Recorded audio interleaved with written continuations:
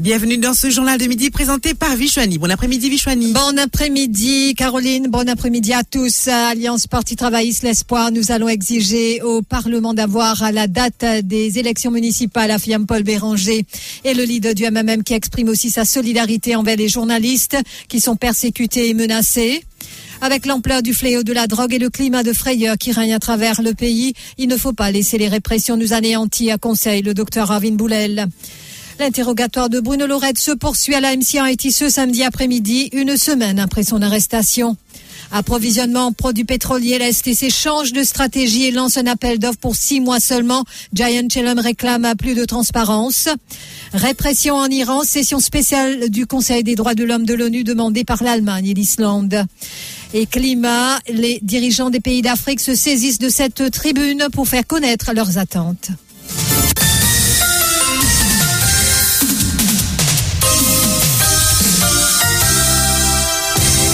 Le MMM était en solo face à la presse ce matin et Paul Béranger a déclaré que des discussions vont bon train en ce qui concerne l'entente, l'Espoir et le Parti travailliste en vue des éventuelles municipales. Nous allons faire pression sur le gouvernement pour que ce scrutin ait lieu le plus vite possible. D'ailleurs, une question est prévue au Parlement cette semaine et nous demandons à connaître la date des élections municipales. Nous espérons que Pravin Jagnat y répondra, a déclaré le leader du MMM. Toujours concernant ces scrutins, Paul Béranger a aussi indiqué qu'un calendrier a déjà été établi par les formations de l'opposition par rapport à la campagne électorale.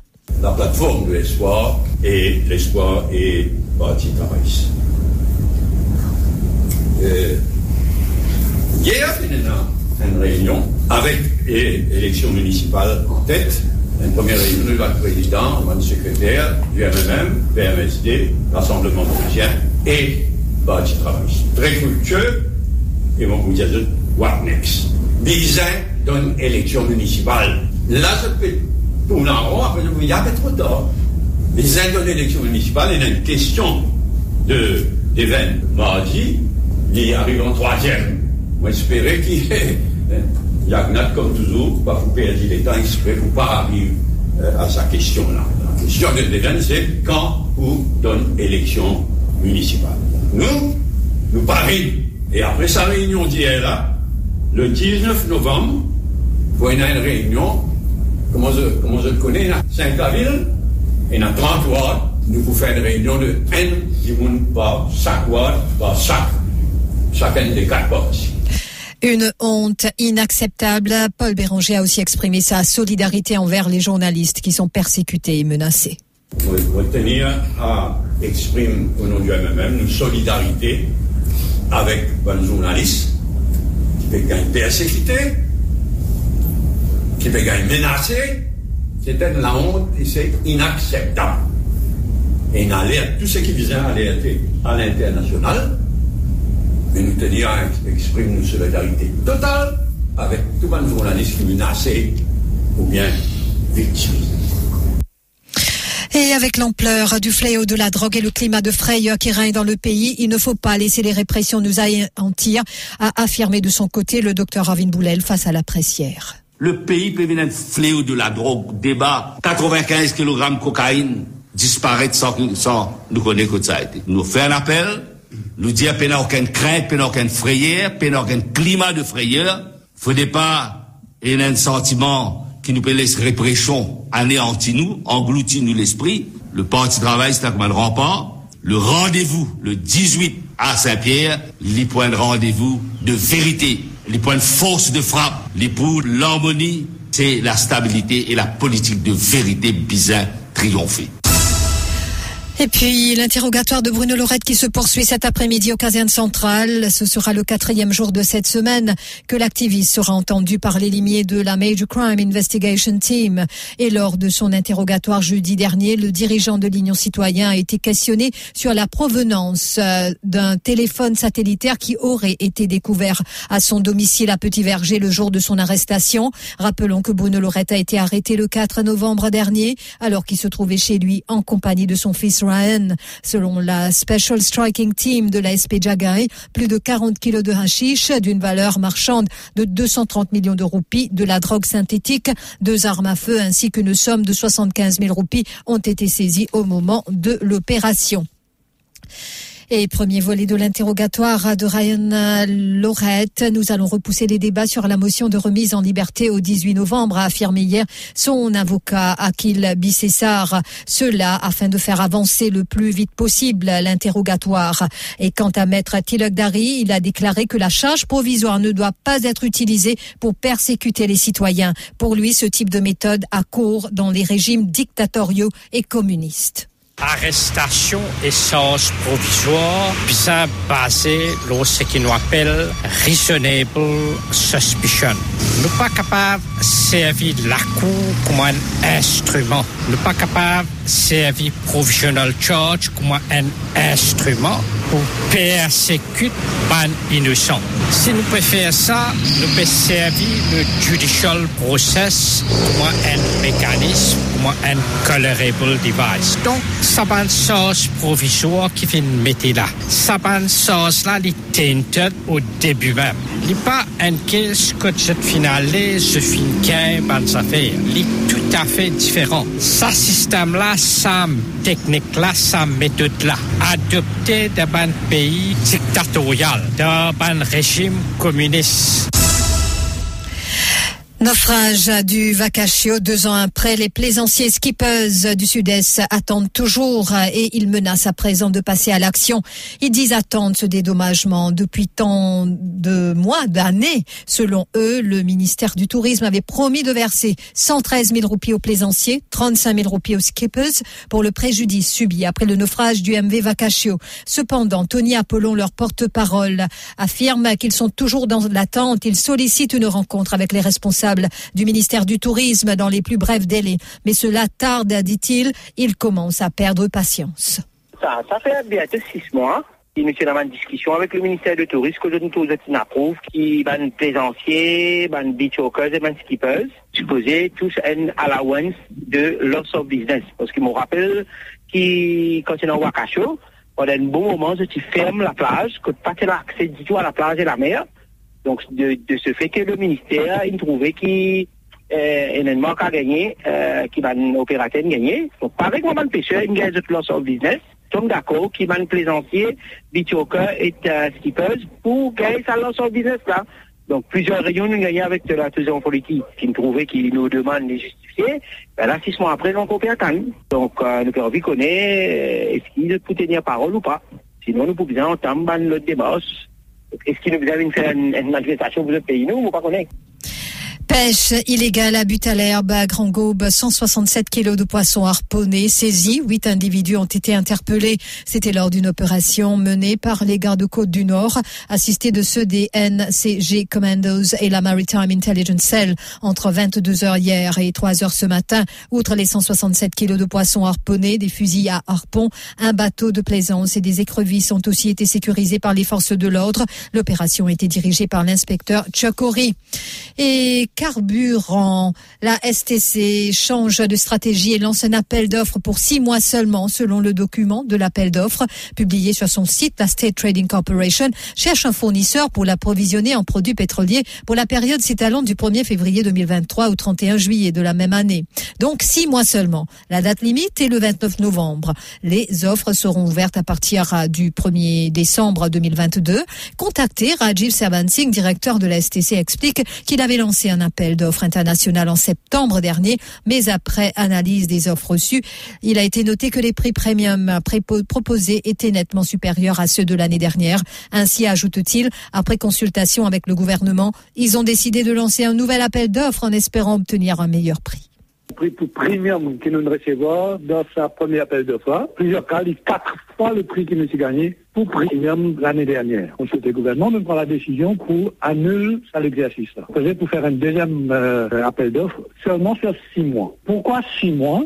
C'est l'appel d'offres qu'il nous fait là, c'est un appel d'offres premium. Premium, c'est surtout le prix de tanker plus l'assurance avec quelques autres petits items. On fait un note pour 1 an, le risque, dans le prix qui est de l'autre côté, il y a un appel qui s'appelle le risk factor. Pour 1 an, qui est le risk factor de sa prix qui est de côté là, il est bien fort. On a une compagnie d'assurance, ou bien un tanker qui se pour louer. Je ne pas connaître si des mains entre Ukraine et la Russie. Là, des plus grave, ou quand pas des mains tanker qui se prix monter mauvaise qualité. Donc, vous êtes couvert de risque, vous êtes une mettre un prix, donc, qui est assez fort. C'est pour ça que nous pouvons essayer. Nous relancer un tender pour 6 mois pour faire ça. Nous espérons qu'il nous gagne un meilleur prix.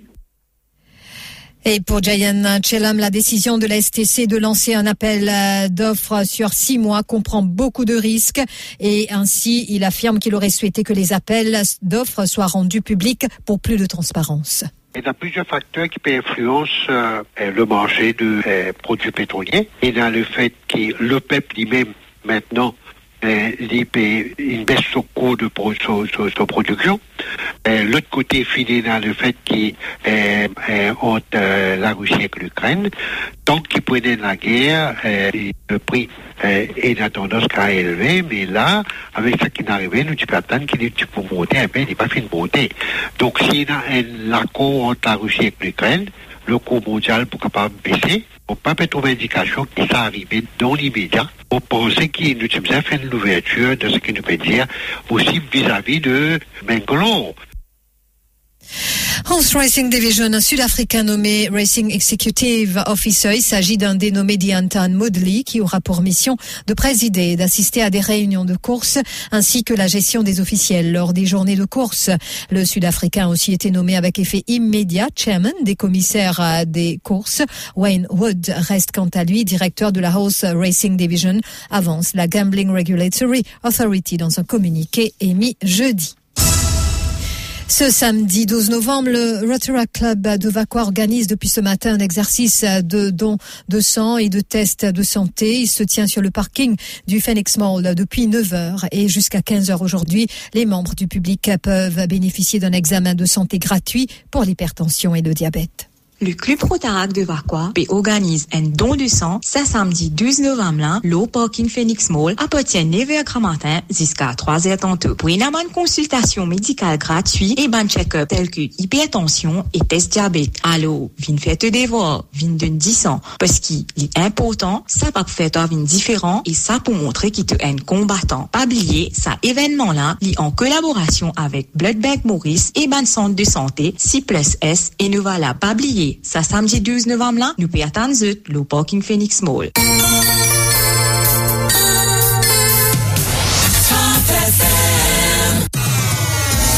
L'info sur Top FM, c'est complet, factuel et crédible. Top FM, écoutez la différence.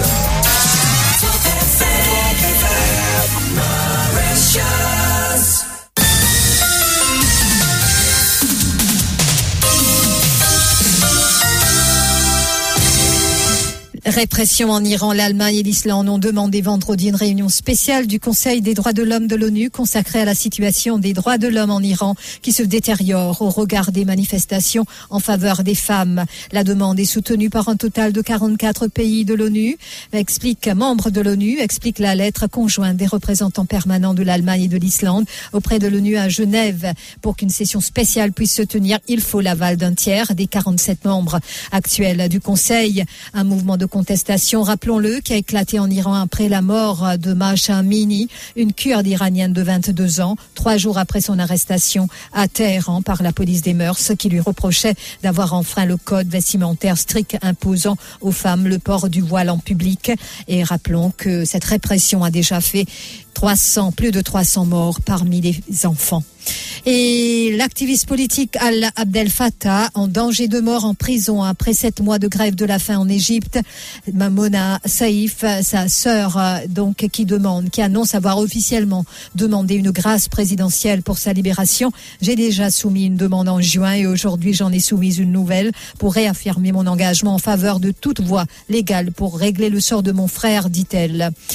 Et le gouvernement britannique a convoqué le chargé d'affaires iranien au Royaume-Uni dénonçant les menaces de mort à l'encontre de journalistes basés dans le pays. J'ai convoqué le chargé d'affaires iranien aujourd'hui après que des journalistes travaillant au Royaume-Uni ont été l'objet de menaces de mort en provenance de l'Iran, a tweeté le ministre britannique des Affaires étrangères James Cleverly. Climat, les dirigeants des pays d'Afrique se saisissent de cette tribune pour faire connaître leurs attentes. La COP27, COP africaine, c'est ainsi que les observateurs ont présenté le grand sommet annuel des Nations Unies sur le climat qui se déroule cette année sur le continent à Sharm el-Sheikh en Égypte. Et depuis l'ouverture de ce grand rendez-vous dimanche, les dirigeants des pays d'Afrique se saisissent de cette tribune pour faire entendre leurs attentes, même si peu d'avancées sont attendues d'ici à la fin de l'événement. Et aussi, historiquement, l'Afrique est responsable de moins de 4% des émissions mondiales, mais les Africains souffrent de certains des effets les plus brutaux de la crise climatique, insistent les activistes. Le rappel des titres.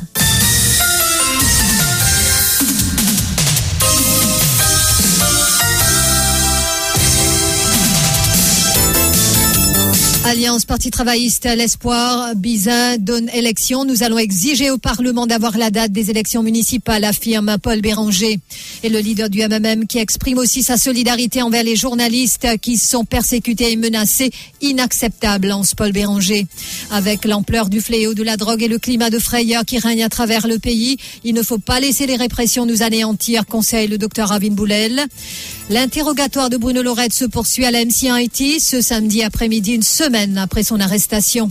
Approvisionnement produits pétroliers, la STC change de stratégie et lance un appel d'offres. Pour 6 mois seulement, Jayan Chelam réclame plus de transparence. Répression en Iran, session spéciale du Conseil des droits de l'homme de l'ONU, demandée par l'Allemagne et l'Islande. Et climat, les dirigeants des pays d'Afrique se saisissent de cette tribune pour faire connaître leurs attentes. Merci d'avoir suivi ce journal. Tout de suite, c'est Jenna que nous allons retrouver. Merci beaucoup, Vishwani. À tout à l'heure.